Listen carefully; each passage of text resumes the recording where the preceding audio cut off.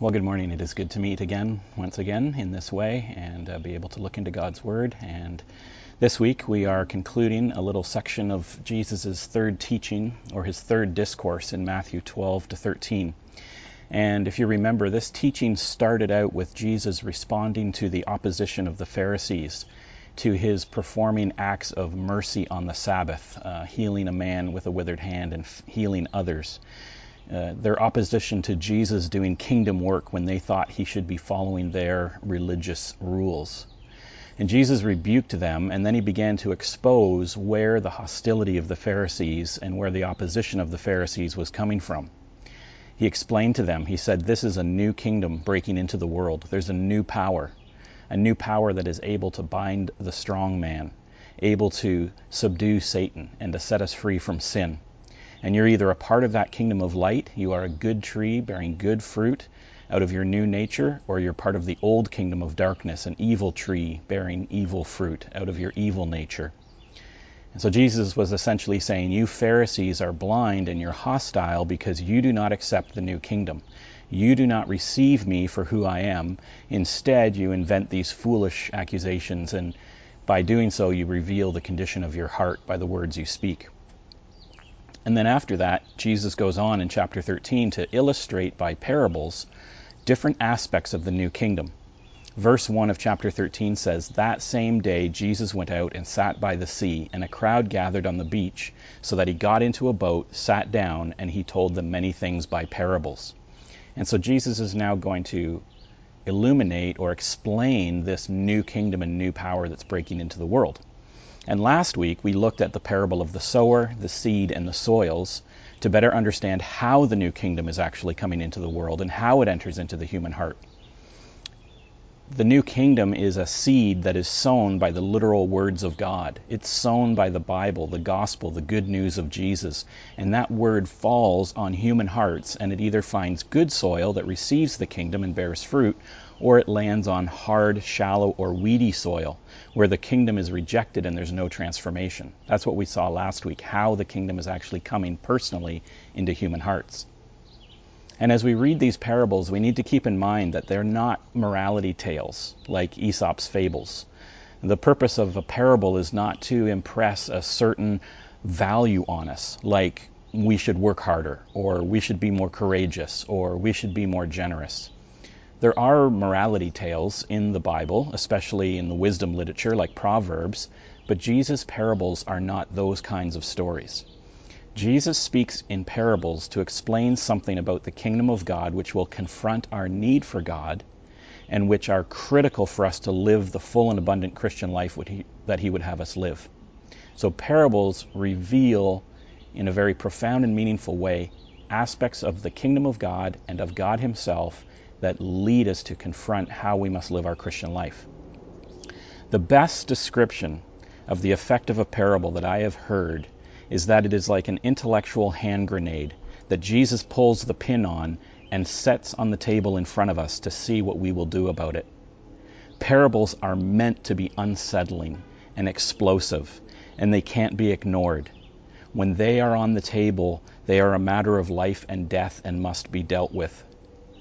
So maybe you felt some of that discomfort last week about the parable of the sower and the soils, especially when Jesus was talking about either the complete failure of the bad soil or the expectation of fruit in the good soil. And you'll probably feel that discomfort again as we talk about the parable of the wheat and the weeds, especially when Jesus pictures for us what happens with the weeds. But there's a little thought grenade in this parable for the wheat too, and we can't ignore that as the good seed. Now, maybe what I'm talking about doesn't make any sense to you yet because you haven't heard the parable. You've never heard the parable of the wheat and the weeds before, and none of this makes any sense. Or maybe you've heard it and you have studied it before and you've got a pretty good grasp of it. But let's just hold on here as Jesus puts this parable in the lap of his disciples and pulls the pin and then forces them and us to confront the revelation of our heart that Jesus would expose and what he wants us to know about the kingdom and how we respond to it. Let's just pray and ask God's work to speak to our hearts and transform us. Father God, we are about to open up your word again as your church family, as your as your children, and we ask that your Holy Spirit would give us insight, that our eyes and minds would be opened to what you would reveal in our own hearts and how we should respond to this parable. It is not meant to be ignored. It is explosive on purpose. And so, Lord, let it serve its purpose today. In Christ's name, amen. So it's Matthew 13, 24 to 30 is the parable, and then 36 to 43 is the explanation of it. And so that's what we're looking at. Matthew 13, verse 24. Jesus, he, put another parable before them, saying, "The kingdom of heaven may be compared to a man who sowed good seed in his field. But while his men were sleeping, his enemy came and sowed weeds among the wheat and went away. So when the plants came up and bore grain, then the weeds appeared also. And the servants of the master of the house came to him and said, 'Master, did you not sow good seed in your field? How then does it have weeds?' And he said to them, 'An enemy has done this.' And so the servants said to him, 'Then do you want us to go and gather them?' But he said, 'No, lest in gathering the weeds you root up the wheat along with them. Let both grow together until the harvest. And at harvest time I will tell the reapers, gather the weeds first, and bind them in bundles to be burned, but gather the wheat into my barn.'" Now that's the parable. And just like the parable of the sower and the soils, Jesus has interpreted this parable for us as well. And so we look at his interpretation before we begin to apply it. Matthew 13, 36 to 43. It says, "Then he left the crowds and went into the house, and his disciples came to him, saying, 'Explain to us the parable of the weeds of the field.' He answered, 'The one who sows the good seed is the Son of Man. The field is the world, and the good seed is the sons of the kingdom. The weeds are the sons of the evil one, and the enemy who sowed them is the devil. The harvest is the end of the age, and the reapers are angels. Just as the weeds are gathered and burned with fire, so it will be at the end of the age. The Son of Man will send his angels, and they will gather out of his kingdom all causes of sin and all lawbreakers, and throw them into the fiery furnace. And in that place there will be weeping and gnashing of teeth. And then the righteous will shine like the sun in the kingdom of their Father. He who has ears, let him hear." Now, I think the best way in the time that we have to unpack this parable is to sort of pull the pin on the grenade right up front. This is a shocking parable. It's uncomfortable. It demands a response. And so let's just get that on the table right off the bat. Jesus says, as crystal clearly as he possibly can, that this age will end, and when it does, angels will sort the evil from the righteous. The righteous will be rewarded, and the evil will burn in fire filled with sorrow, despair, anger, and regret. That's the grenade. That's the life and death reality that can't be ignored. There is no soft talking about it. There is no couching this in friendlier terms. This is the line that Jesus draws. There are only two outcomes. He's saying once again, you are either for me or against me. You are either a good tree bearing righteous fruit or a bad tree bearing evil. You are either fruitful soil that hears my word and receives it, or fruitless soil that rejects it. You are either wheat that I gather or weeds that I burn. Jesus is saying the same thing about the kingdom in that instance.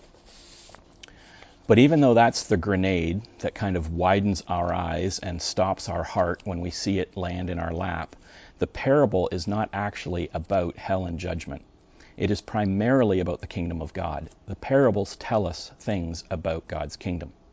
Jesus isn't just pulling a pin and leaving us with no answer. Jesus is trying to illustrate the nature of his kingdom and the character of God that will serve to rescue his listeners from the judgment that is to come.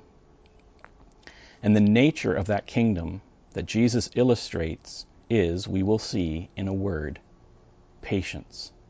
Just keep that word in mind, patience. This is ultimately a parable about the patience of God and the slowness of his kingdom. Jesus says this is what the kingdom is. As he begins to explain this parable, we'll just sort of recap it. He says, I'm the sower. I've come now to begin planting the kingdom. So it is even right now being planted like small seeds into a field. And in this sense, the parable has a lot of similarities to the parable of the seed and the soils. But this time, instead of following the arc of the seed as it leaves the sower's hand, and we follow the arc of that seed down to the ground, and Jesus explains what happens to that seed as it lands on an individual human heart, in this parable, Jesus is talking about all the seeds in the whole field. Jesus says it explicitly. He says the field is the whole world. This is a world-spanning kingdom. We're now talking about the seed that has gone out, not an individual seed in a human heart, but the reality of the kingdom as it spreads across the whole world. It crosses national and ethnic boundaries. The seed lands everywhere you can imagine. He says the field is the world. And just notice there that the field is not the church. For some reason, there are people that interpret this parable as the field being the church. And they say things like, well, we can expect that within the church we will find that there are good people and bad people, that there are good fruitful plants, and there are also, unbelievers. There are people that follow Christ and people that don't follow Christ within the church. No, that's not how the church is meant to be, nor is it how the church is ever described in the New Testament. And we'll see in a moment why that interpretation doesn't hold up. The field is the world. Then Jesus says, those good seeds that I plant in the whole world and you see sprout up over time, they are my followers. They are sons of the kingdom. And so we should notice here that seeds are being planted and they grow up over time. There's a passage of time in this parable. There's a sowing and there's a growing and then there's a harvesting. There's a season where the seeds are becoming mature, where they're bearing fruit before the harvest at the end of the age that comes. And that's an important aspect of the patient nature of God and what we're going to see in this parable about his kingdom. And then Jesus says at the same time, in the world, there are weeds growing up, and those weeds were planted by the devil, by my enemy, and they are sons of the evil one. And so these kingdoms are still spiritual kingdoms that Jesus is talking about. This is still the same spiritual battle. Jesus is talking again about the strong man who must be bound before his house can be plundered. He's talking about Satan who snatches the seed from the hard soil. Jesus doesn't say that the wheat is Israel and the weeds are Romans. This is not a battle of earthly or ethnic kingdoms, or a battle even of philosophical ideas or worldviews. This is a conflict of two spiritual kingdoms, and it's a matter of spiritual allegiance. So that's the picture that Jesus paints of the kingdom of God as a field, as a sower, as good seed and bad seed. So there are applications then to the wheat, to those who are believers, to those who are followers of Christ, to those who are sons of the kingdom. There's an application to us here. There's two kingdoms, there's two seeds, there's wheat and weeds growing up together in the same field. And we can just pause and unpack some of those things that Jesus teaches about this situation and how it applies to us now as we, the church, the wheat, and the servants of the master, are actually living right now in this age that Jesus is describing. Jesus is basically saying it's going to be normal in the world to see the kingdom, to see Christ followers growing up and bearing fruit right alongside and intermixed with weeds. That's what we see in the world. Christians will be right shoulder to shoulder with rebellious people, or just thoughtless people, or even people who look like they're bearing some fruit, but they're really not serving the kingdom of God. They're just serving the kingdom of this world, or they're serving their own kingdom. And in telling the parable, Jesus anticipates a question out of this that his followers will have, and he gives them an answer. The question that he anticipates his followers will have, his servants, is, shouldn't we then, in this age, be pulling out those weeds? Shouldn't we, as sons of the kingdom and daughters of the kingdom, right now be judging the weeds in the world and maybe bundling them up and throwing them into the fire right now, or something like that? Isn't that what's going to happen to them anyway? So shouldn't we be doing that? Cleaning up your field, cleaning up the world. And that's an important lesson here. Jesus says, no, it's not our job to pull up the weeds in the world. The nature of the kingdom in this age right now is that it's going to start small and it's going to grow and keep growing, and it will bear fruit. It will yield a terrific crop. But it is not the job of the church to judge the world. He says, lest in gathering the weeds you root up the wheat among them. Jesus basically says here, if the church gets in all militant out in the world, you may end up judging and uprooting other churches and other believers in your zeal to pull out the weeds. Your judgment is not trustworthy. It's not the job of the servants to judge the world. You will get it wrong sometimes. So leave the judging of the world to me. Romans 12:19, Paul says it this way. He says, "Beloved, never avenge yourselves, but leave it to the wrath of God. For it is written, 'Vengeance is mine, I will repay,' says the Lord."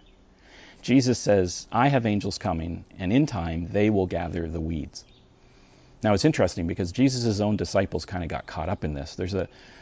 If you want to go to Luke chapter 9, I'm not going to cover the whole story, but in Luke chapter 9, about verse 50 to 56 or so, there's a little story of Jesus as he's traveling, and he sends word ahead that he's coming, and there's a town in Samaria that rejects him, literally rejects the Messiah, rejects the kingdom of God as it's coming to them. And so he has to carry on past that town because they don't want anything to do with him. And the disciples actually come to Jesus and say, "Hey, do you want us to call down fire from heaven on this town because they've rejected you?" And Jesus says, "No. Don't call down fire from heaven on this town because they've rejected me. That's not your job." And so this is what Jesus is saying. It's not the job of the disciples, the servants, the wheat, the church to be judging the world. I have angels coming. In time, they're going to gather the weeds. They will take care of it. Now, just briefly, please notice this. As I said, this is not about the church. Jesus says it is normal in the world for believers to be mixed in with unbelievers, but it is not normal in the church that that be the case. It's not the place of believers to judge people in the world, but it is the place of believers to judge those who have made themselves a part of the church. Will there be some unbelievers and even some false teachers in the church? Yes. But they are characterized in the New Testament not as visible weeds growing alongside believers. They are always more like wolves in sheep's clothing. They're normally characterized as singular, outstanding predators among a largely pure flock. In Matthew 18, Jesus is actually going to talk about how we treat the church differently than the world in our judgments. And that's for another time. We'll get to Matthew 18 eventually. But for right now, just don't get this confused. The field is the world. It is not the church. So that's the first lesson for us as servants of the kingdom. It's not specifically our job to go around pulling up weeds in the world. Jesus will do that.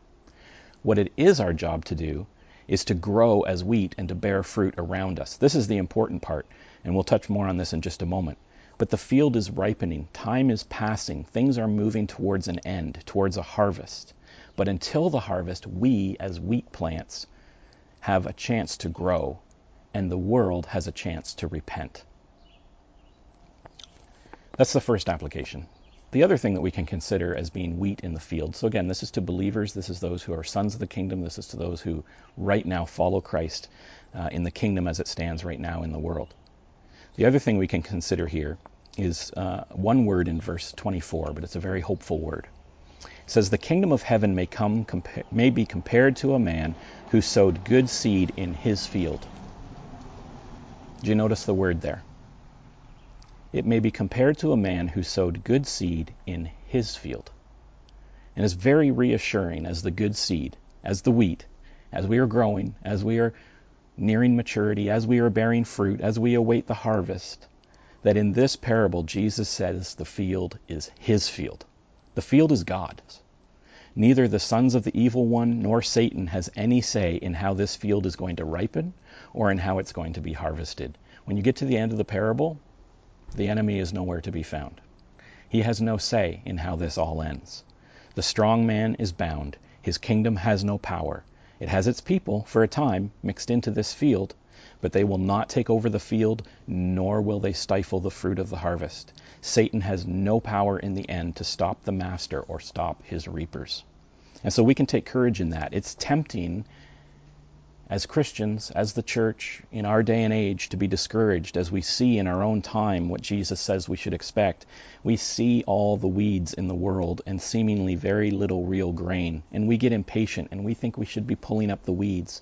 Why can't we root out this evil and this selfishness and this greed and this injustice and this violence? And we think, let's bring about God's kingdom now, quickly, by force even. We have the power of God with us. We should be uprooting all of this. We are impatient, but Jesus is patient. Jesus says, the world is my field. I own it. I've got it. You just grow and bear fruit while you have time. That's the message to the wheat. Or if we were to take the same parable and shift the application or the focus now to the bad seed and to the weeds, Jesus says, the world is my field. I own it. I have it. You need to repent while you still have time. So let's shift now a little bit to the application to the weeds. Let's go back to the grenade, because there's a life and death situation on the table here still, and the pin has been pulled. Verse 40 says, just as the weeds are gathered and burned with fire, so will it be at the end of the age. So that's the time phrase, another time phrase that we're looking for here. Jesus is talking about the kingdom coming, being planted as seed, the field in a season growing for a while, and then he says there is eventually a time coming at the end of the age. The end of this period of the seed being planted and the word being sown, the end of this opportunity for faith and fruitfulness. What does he say of that time? He says, the Son of Man will send his angels, and they will gather out of his kingdom all causes of sin and all lawbreakers and throw them into the fiery furnace. And in that place there will be weeping and gnashing of teeth. And then the righteous will shine like the sun in the kingdom of their Father. He who has ears, let him hear. Which basically means, this is a warning, listen up. Now notice here, as Jesus is explaining the parable to the disciples, he says, the man is me, the seeds are the sons of the kingdom, and the field is the world, and the reapers are my angels, and the barn is the kingdom of the Father, and the weeds are the evil ones, and the fire that we burn the weeds in, the fire is fire. It's interesting, right? People are constantly insisting that the fire of hell that Jesus talks about many, many times is just a metaphor for something else. And yet here in a parable that is full of metaphors, that Jesus says this thing is that thing, and this thing is that other thing, and these things are those things, it's the only thing in the parable that isn't a metaphor. Jesus says, the fire that burns the weeds, it's fire. That's what I'm talking about. Honestly, I don't claim to know exactly what hell is going to be and what judgment is going to be in that sense. But Jesus never shies away from describing it as an eternal fire. And in that eternal fire, there is weeping and gnashing of teeth. There is unending sorrow. There is despair. There is regret. And there is anger against a righteous God. Jesus mentions this weeping and gnashing earlier in Matthew 8:12. He says, those that reject Jesus will be thrown into the outer darkness, and in that place there will be weeping and gnashing of teeth. And so it is a place of fire. It is a place of absolute outer darkness. In Mark 9:48, Jesus describes hell in another way. He says, it's where their worm does not die and the fire is not quenched. So hell is real and physical, and we can be sure that it is not less than its description. It is worse. Just as we believe about heaven that it is not figurative but physical, we expect to enter into a real reward, a physical heaven, and that heaven is not less than our ability to describe it, but more. When we think that the streets of heaven are paved with gold, are they paved literally with gold?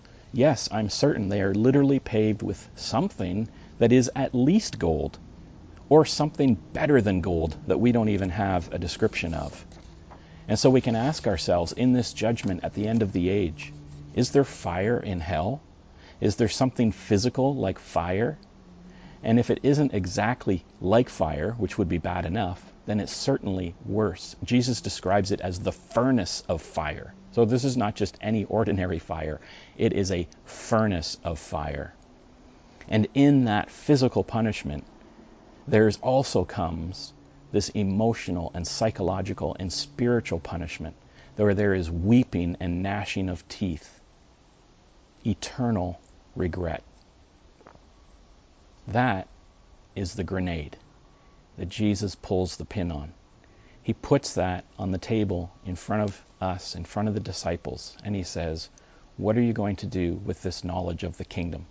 That the kingdom right now is in the growing phase. I planted seeds, I started small.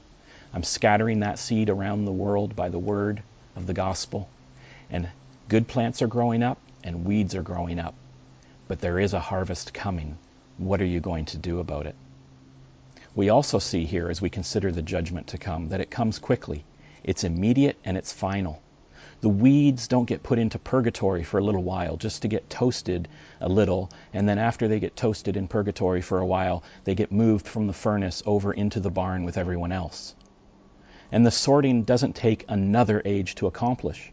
The sorting happens at the end of this church age. And when the final eternal age begins, the sorting has happened and it is finished.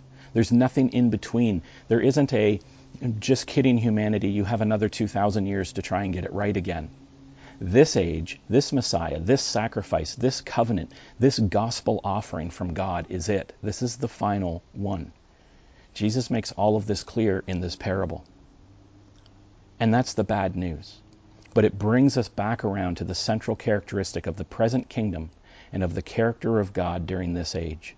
It brings us to how Jesus intends and desires all of mankind to resolve the dilemma of the grenade on the table in front of them. And the answer is, if you remember, and we sort of kept in mind as we went through this, is that God is patient, that the kingdom is deliberately growing slowly. God's wrath is not now, it's future. God's wrath is being withheld by the promise that we have that Jesus will gather in his kingdom. He is gathering in his kingdom, and God has made a way in love for that wrath to be placed on his Son. Exodus 34:6 describes God way back in the law, way back before the new covenant, describes the same characteristics of the God. It says, the Lord is a God, merciful and gracious, slow to anger, and abounding in steadfast love and faithfulness. Jesus says this kingdom is growing slowly. You may be impatient. You may be wondering why you can't go and pull out the weeds right now. You're wondering why, if I'm the Messiah and the kingdom has come, why the judgment hasn't already happened. You disciples may be wondering why I'm not calling down fire on all of these evil people, but instead I'm healing and I'm spreading the good news of the gospel to sinners. Jesus says this is why. Because my kingdom is slow in coming. It is now coming into the world, but it is not yet final and perfected. There is time for the world to repent. Paul says it this way in Romans chapter 2, verses 3-5. He says, do you suppose, O man, you who judge those who practice such evil things and yet do them yourself, that you yourself will escape the judgment of God?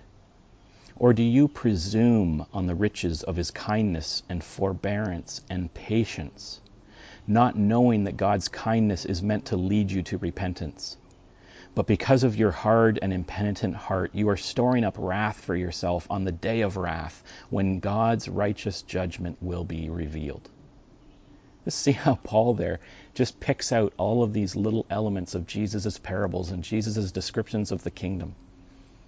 He says, are you going to judge when you're guilty yourself? Do you presume upon the patience and the forbearance of God, not knowing that his kindness, his patience is meant to lead you to repentance? But you're going to miss it because you have a hard heart and you're storing up wrath for that day that is to come. These are all the things that Jesus has been teaching, all the things that the Apostle Paul understands and rephrases and repackages for us in Romans. The nature of the kingdom right now as it presses into the world is one of patience and mercy and restrained wrath. You may not think it looks that way right now when you look around the world. You may not think that the wrath of God is restrained, but right now what we are suffering is the result of sin. It's the consequence of disobedience and rebelliousness. This is not the wrath of God. Right now his wrath is restrained. In fact, justice is patiently postponed so that we all have an opportunity to repent and escape the judgment. But God, in order to be righteous, must be just, and he must judge. Repent and believe and trust in Jesus. We have to repent and believe and trust the way that a drowning person trusts in the hand of a lifeguard reaching out to save them. We have to trust the way a bankrupt person trusts in the mercy of a generous lender who will forgive his debt. God will save and God will forgive if we put our trust in him. 2 Corinthians 6:2-3 says, for he says, in a favorable time I listened to you, and in a day of salvation I have helped you. Behold, now is the favorable time. Behold, now is the day of salvation. Paul says we put no obstacle in anyone's way. This is the lesson of the kingdom that Jesus teaches, and the warning of the way of escape. God has made a way for me and for you and for anyone, anywhere. It is a field that spans the globe. Anywhere in the world, people may be reconciled. He says in Colossians 2:13-15, he says, "You who were dead in your trespasses and in the uncircumcision of your flesh, God made alive together with him, having forgiven us all our trespasses by canceling the record of debt that stood against us with its legal demands. This he set aside, nailing it to the cross. He disarmed the rulers and authorities and put them to open shame by triumphing over them in him." God says, I have made a way for you by the cross of Jesus Christ for you to triumph, for you to shine like the sun in the kingdom of the Father. I will cancel the record that is held against you. I will nail it to the cross as you put your hope in Christ Jesus. Now is the day of your salvation. Anyone with ears, let them hear. Let them hear what Jesus is saying about the kingdom, that God is patient and the kingdom is slow. Not patient because he's not going to be just and do justice when time comes. Patient because he's a God of love and he desires that everyone have opportunity to come into the kingdom. What will you do with this disturbing but life-changing and life-altering reality that Jesus has placed in front of us? You cannot avoid it.